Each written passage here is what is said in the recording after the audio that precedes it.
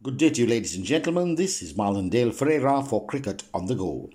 Cricket on the Go is pleased to bring you the post-day's coverage at the end of day 2 of the one and only test match played between Zimbabwe and Bangladesh in Harare. Bangladesh in record 9th wicket stand, 468 all out, Zimbabwe 114 for 1.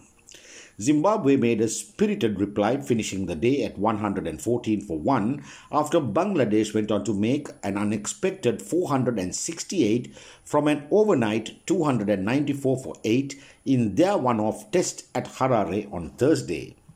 Bangladesh's overnight batsmen Mahmudullah and Taskin Ahmed shared in a record 191-run 9th wicket stand to prevent Zimbabwe from gaining the upper hand, but the home team made a strong statement when openers Milton Shumba and debutant Kaitano put on 61 for the first wicket to set the course. It was followed by Zimbabwe skipper Brendan Taylor, who remained 37 not out, and Kaitano 33 not out, continuing the run-making with an unbroken stand of 53 runs for the second wicket.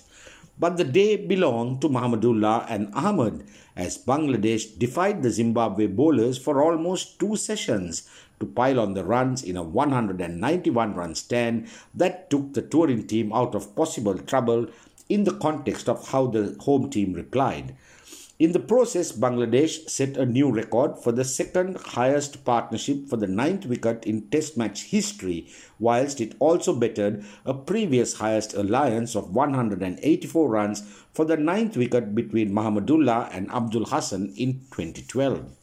Mahmudullah made 150 not out of 278 balls with 17 fours and a 6, whilst Ahmed contributed 75 with 11 fours in registering his maiden half-century in Test cricket.